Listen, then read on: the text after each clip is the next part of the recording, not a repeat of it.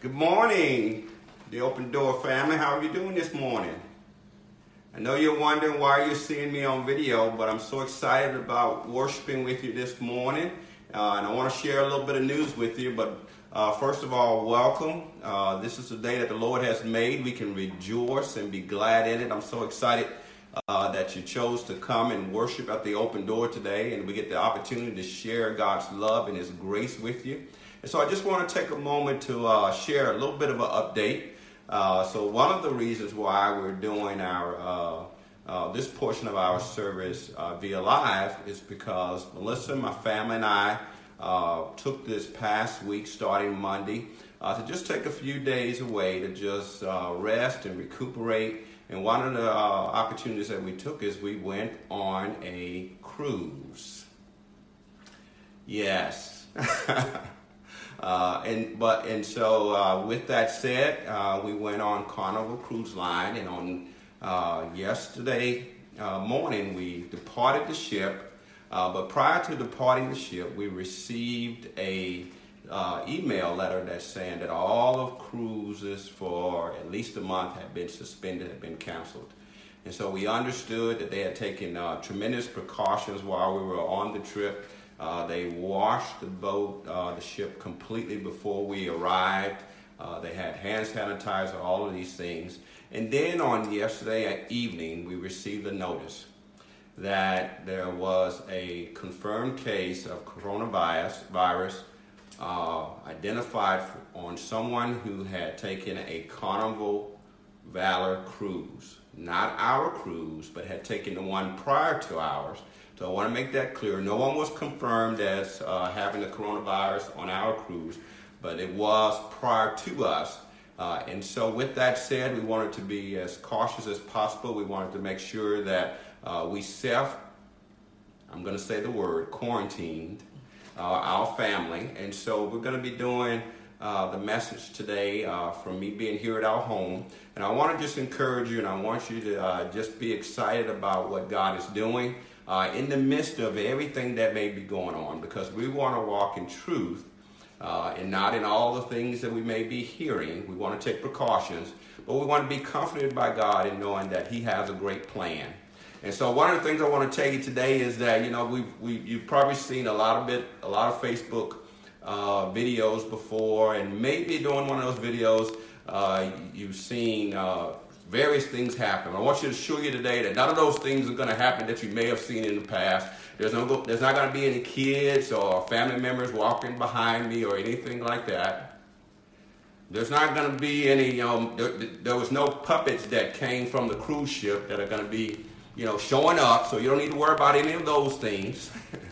And my wife's not going to be trying to feed me during the message or while I'm serving. So you don't need to be worried about any of those things. Just relax, enjoy, hear God's word, allow it to speak to your heart and remind you of who He is and all His goodness and His blessings and how He has a plan and a purpose for us. So today I want to just spend some time, and I started on this message before we left on Monday, just trying to get in preparation, and I was thinking about what would be the title and what would God really thinking about what He would just put on my heart to share. And God shares a lot of things with me, and through His Word and through the Holy Spirit and prayer, and so the message title that just kept coming to mind is the best made plans. Yeah, I know. So we did a lot of planning. And as God was speaking to me about the best made plans, and maybe you've had a time in your life that you've kind of planned some things out, that you've tried to, plan the course of your life out, or you've written down and had all of these different steps. And there are several thoughts on that. One of them is that in the military we said no great plan survives first contact. And then there's also this Yiddish motto that says, man plans, but God laughs. So maybe you've had times where your plans just didn't turn out exactly how you thought it would turn out. And maybe you've wondered, well, why is that the case? Or why is there some things that maybe I want to do it this way, but it doesn't turn out exactly the way I want to do it? Or maybe that's not the best way to do it. Or maybe there's some challenges, with this great plan that I may have put in place. And then once we start, working it out, it kind of doesn't go exactly how we thought it would go. But I think God has some answers for that because we see it in the scriptures. Now, actually, if you have your Bibles or your tablets or your smartphones, so turn with me to the book of Proverbs, chapter 16, verse 9. And we're going to look at what Solomon wants to share through the Holy Spirit.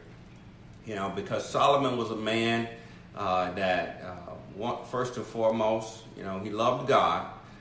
But he had some challenges in life. He was always trying to figure out how he could be sufficient or how man could be sufficient in himself. So he was working through, this desire to serve God and this desire to, do it all himself. And so we see here that he makes this statement, this scripture, that God speaks to his heart and shares some things with him. And so the book of Proverbs, the 16th chapter, verse 9 says this. And reading from the New King James Version, because I want to talk about a little bit of this with some specific words. It says, a man's heart plans his way, but the Lord directs his steps. Let's pray. Father God, we thank you so much for your word today. Father, we thank you for speaking to our hearts. Lord, we ask that you open our ears, Father. Give us the eyes to see, that we would understand your plan and your purposes for us, Father, and that we would walk in them. And so, Father, we ask you to speak to our hearts in a mighty way today. In Jesus' mighty name we do pray. Amen. Amen. So let's just think about that word plan just a little bit. And so we may say, what's a plan, And so we identify that there are steps that we're taking to achieve an expected goal or an expected end. We even see that in Jeremiah 29:11. It says, I know the thoughts that I have towards you, says God. Thoughts of peace and not evil, to give you a hope and a future. So God works out plans. He thinks about it. He works them out for our good. But we see in this scripture that Solomon is saying to man's heart plans his ways, but the Lord directs his steps. So I thought about that for a little bit. What does that really mean for the Lord to direct our steps? And so in our common thinking, we can think of the word direct means to manage or to oversee or to provide guidance or even to lead along the way. Yeah. But when we look at it from God's perspective, and we look at the Latin word direct means to make straight. Just think about that for a moment, to make straight. See, it's the opposite of crooked or winding. Because I remember so often trying to get to an expected end, to get to a certain destination. And there was this plan that I had that seemed pretty straight. But it was winding. It had all these curves. And the faster I tried to get there, the slower I moved. And so Solomon is coming to this realization, he's coming to this thought process that, see, sometimes we can look at that word directive and we can say, well, is God trying to control us? Is he trying to control everything that we do? Is he trying to make us do stuff? That's not the God we serve. See, we serve a righteous and a gracious and a holy and a loving God. And he wants us to be in relationship with him. And so we see that direct really means that he's wanting to make straight, make our path, make our way, make the plans and the purposes that he has for us and through us to come to pass.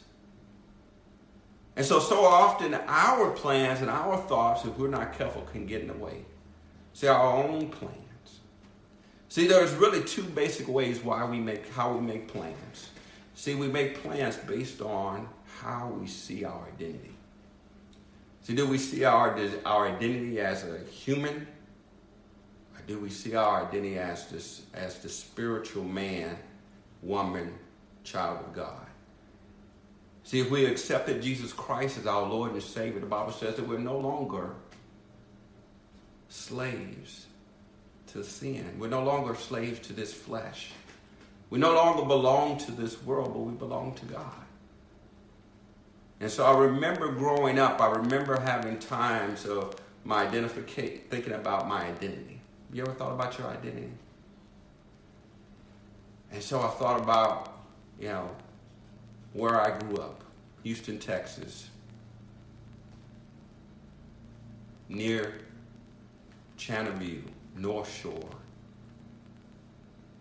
East Houston. And I thought about, before I got to that point, how my mother told me I was born in the state hospital because we were so poor that she couldn't afford to go anywhere else. And the doctors just forgot about her, and she had me on the table by herself. And I was 2 pounds, 3 ounces. And I had some challenges. The umbilical cord was wrapped around my neck, and so I couldn't really breathe for an extended period of time. And something happened to where my legs didn't come out properly, and so I couldn't walk until I was 3 years old. And so I was a sickly, kind of a small child. And so many reminded me of that, how we can self-impose an identity on someone. And so before I know it, I started thinking, well, there wasn't really much I could do. There wasn't really any large plans that the Lord would have for me. And I wasn't saying it that way at that time, but that was the thought process. And so my plans were, in many cases, very limited. And so I would go in directions that I knew that I probably shouldn't be going in. But see, here's what happens when we look at it from our own identity. Go with me in that same chapter to verse 1 of Psalms 16. See, it says this: the preparation of the heart in man, the plans of the heart in man, and the answer of the tongue is from the Lord. What that scripture is saying is man plans from his heart what's in his heart. But the answer, the righteous, holy, perfect answer, comes from the mouth of God. It's so important that we don't lean on our own understanding, that we don't lean on our identity. Because we can choose and we can make decisions and we can go down courses of life that God never intended, that are not the quick path. It's actually the long way. It's actually the troubled way. It's actually the way with brokenness and despair. But look also what verse 2 says: all the ways of a man are clean in his own eyes. See, if we're not careful, we can rationalize our decisions, our plans. And see, rationalize just means telling ourselves a rational lie, that we make ourselves believe it. But look what the next part says. It says, but the Lord weigheth the spirits. See, he weighs and he examines. God's able to look at the inward and the deep part of our heart. See, he did that. We can see it in the scriptures many, many times. Let's look at an example of that. Turn with me to 1 Samuel.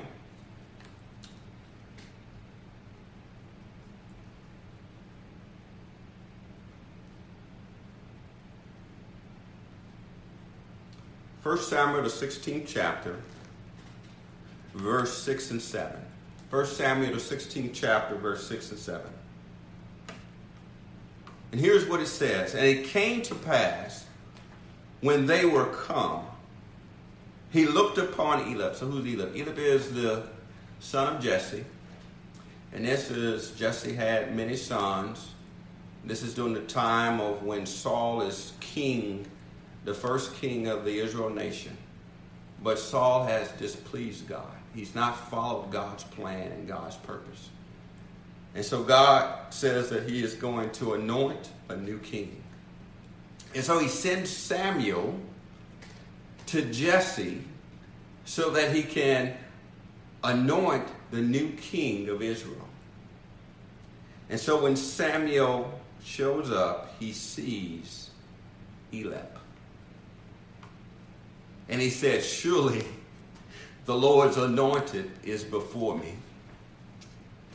Because see, Samuel's vision or viewpoint was able to look on the outside, and Eliab was, I believe, a handsome man. He was great in stature.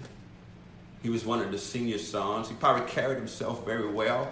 He was probably very articulate. And see, God gives us so many gifts, talents, and abilities so that we could do some great things. We could have some great plans, but is it the plan that God has for you? Is it the answer? Is it the straight plan? And so Samuel said these words, surely the Lord's anointed is before him. But the Lord said unto Samuel, see, God's vision is greater than our vision. He said, look not on his countenance. Don't look at all this. Don't look at what's coming.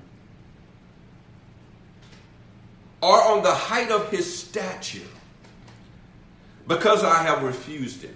He's not the guy. For the Lord seeth not as a man seeth. For man looketh on the outward appearance, but the Lord looketh on the heart. See, he was looking on the heart of that man that would be king. He was looking for David, the little shepherd boy, the little boy that's out there tending the flock, because his heart was turned towards God. See, that's what God is trying to speak to our hearts about. See, it's not by might, nor power, nor by strength, but it's by his Spirit that our hearts turn towards him and that he leads us in the way. That we don't make our plans outside of his plans, but we allow him to direct our path. And so I encourage you to think about a couple things. You may be asking, so what's God's end game? Why does he gives us these gifts, talents, abilities? He has a plan for us. And then it's like trying to figure out a puzzle sometimes. You ever felt that way? You have all these plans and it just seems like you're going left and right. And so often we look at that left and right and we think, that's not a straight road. That's going to take me forever. Why would any rational person want to do that? Why would any person want to go through trials and tribulations? Why would any rational person think that the plans we see in this holy, precious, righteous word would make any sense in the world that we live in? A world that's dog eat dog. A world that's self-preservation.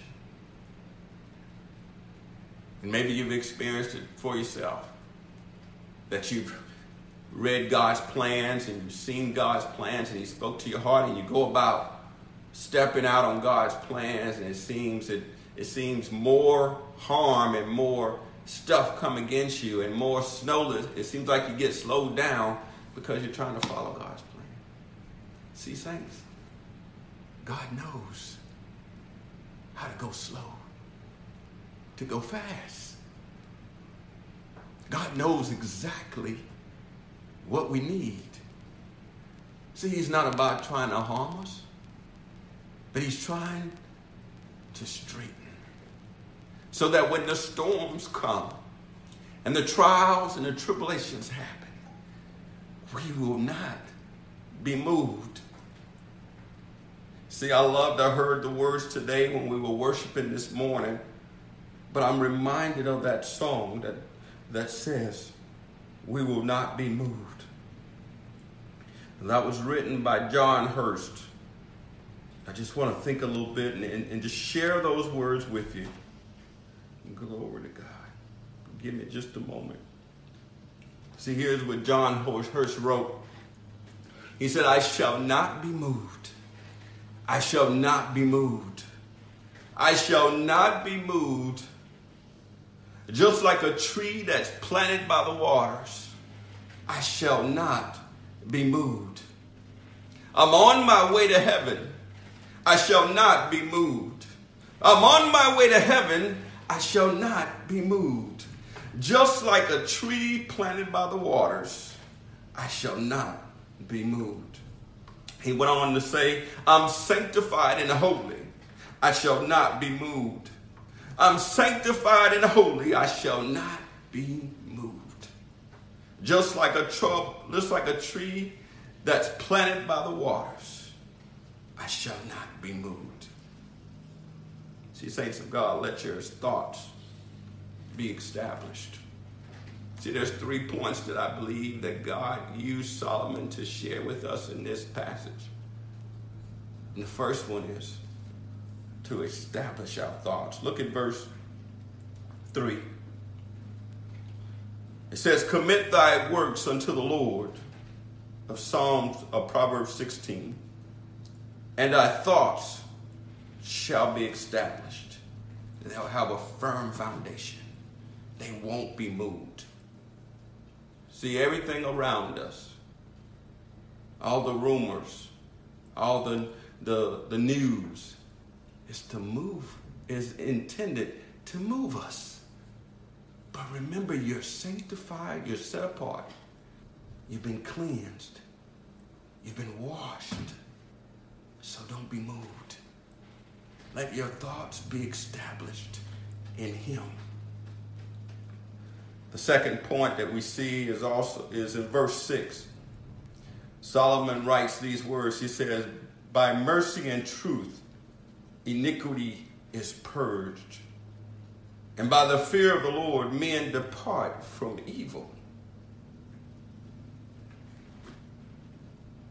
See, God brings you along a path. He establishes you.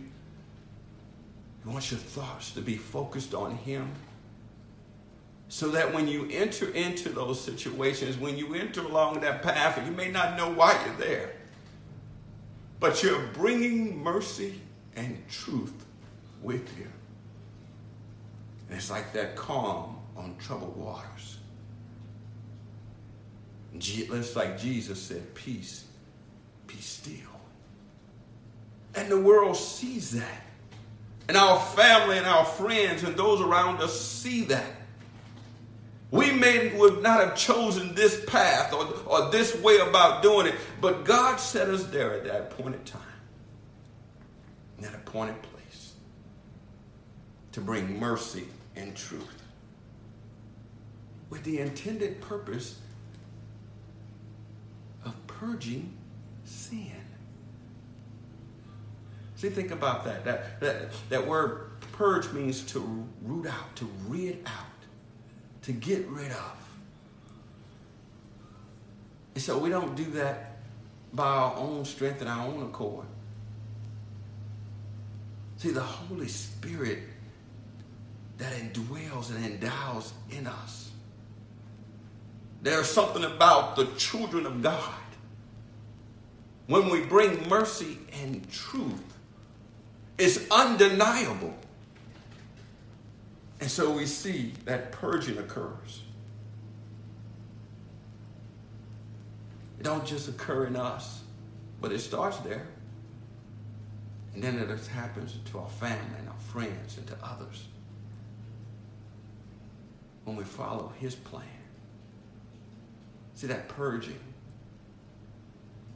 Maybe you've had a time where you just felt like you weren't going to ever be able to just get away from that sin that just so easily besets you. And maybe you felt troubled. But as you continue to follow God's plan, continue to trust him, you saw him work it out. You saw him bring about a strength you didn't even realize you had. And there's something happened. It just started purging away. And then it happens to people around you. And look what that last portion of that verse, it says, and by the fear of the Lord, men depart from evil. By the reverence of the Lord. You don't realize how many people come to reverence the Lord because of you. So often we look at our plans and we go, I'm not. And God says, you are. See, our identity. See, our spiritual identity is so important that we understand that. See, the Bible tells us that. Let me share a little bit with you. It says, I am the righteousness of Christ. Do you know that? You are the righteousness of Christ. It says that you are a child of God. That you are holy and beloved by him. That you are his workmanship. His plan. Don't allow his plan to remove from you. And so let me share that third point with you of what's God's end state. What is this all about? Look at verse 7. Proverbs 16, it says this. When a man's ways please the Lord, he maketh even his enemies to be at peace with him. See, when a man's ways please the Lord, he makes even our enemies to be at peace. See, he's called us to be peacemakers. We are called to bring peace into a world that's raging, that's warring, and it's not going to look like maybe a plan that we have. Because God is an unconventional God. You know that? He's not going to do things the way the world does it. Remember, Isaiah reminded us, he said, our thoughts, God said in the scripture, he says, my thoughts are not your thoughts. My ways are not your ways. See, his ways are better. His thoughts are clearer. His vision sees all. And so we trust him. We hold on to his unchanging hand. And so here's what I'd like to leave with you. I know at times it may seem challenging. We have all these things around us that seems like they're just waging at us. They're trying to pull us at every point. God wants to encourage us. We saw him encourage the people of Israel when they were going through all kinds of trials and hardships.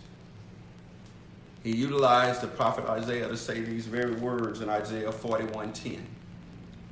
He says, fear not, for I am with you. Be not dismayed, for I am your God. For I will strengthen you. Yes, I will help you. And I will uphold you with my righteous right hand.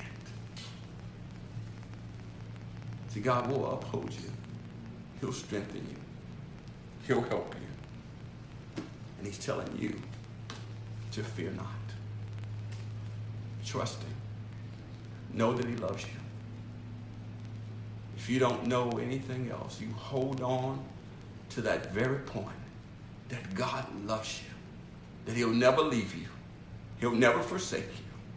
He has a plan for you, and it is the best plan because it's God's plan. Amen. Be blessed today. I'm so excited for you, and I thank God for you.